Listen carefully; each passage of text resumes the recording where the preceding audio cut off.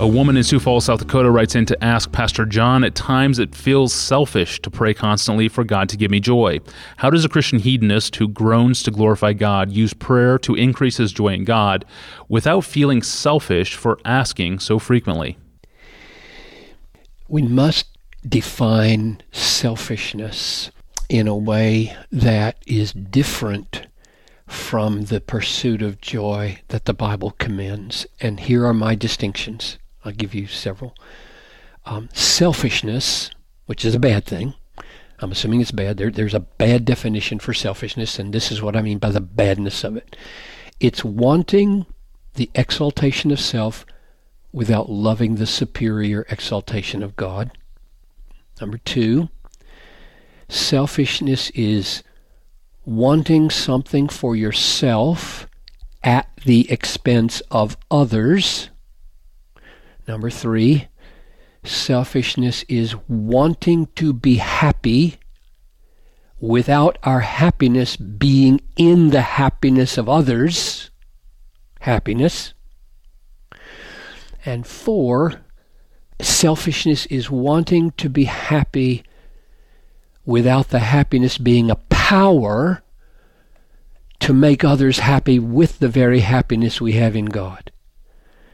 So those are my four distinguishings of selfishness from the biblical pursuit of joy. If our craving for joy, our prayer for joy, turns into one of those, we should feel selfish, and we should feel bad, and we should repent. But Christian hedonism is specifically designed to prevent all four of those. And here's how. Christian hedonism always stresses that our joy is in God. We don't merely pursue joy for joy.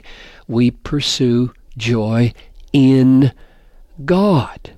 That's the first thing. We've got to keep that in mind all the time. Christian hedonism then, as we see from texts like Philippians 1:19 to 23, shows that God is magnified by our being satisfied in Him. So this joy is always putting the exaltation of God over the exaltation of self, because the satisfaction of self in God magnifies God. So we never, ever exalt ourselves above God by being satisfied by God. Christian hedonism teaches that it is more blessed to give than to receive, Acts 20:35, which means that our joy in God increases when it expands to meet the needs of others.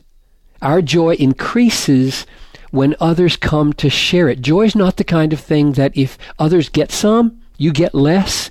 It's just the opposite. If my joy can expand to include you in it so that yours increases from mine, mine gets bigger. And so there's a built-in protection against exclusivism. Christian joy has an expansive impulse to it because it knows that when others share it, it gets bigger. And we are, after all, Christian hedonists. We don't exclude others. We want more and more and more people to be included in it, which is the opposite of selfishness. And then Christian hedonism teaches that our happiness in God is the very power to lay down our lives for others. Jesus, for the joy that was set before him, endured the cross. So Jesus' deep sense of satisfaction in his Father and what his Father had planned for him on the other side of the resurrection was the very power that enabled him to die for us. And that's exactly the way we should be motivated, as Hebrews 10:34 shows. You had compassion on those in prison. So there you are, loving those in prison at great risk. Why?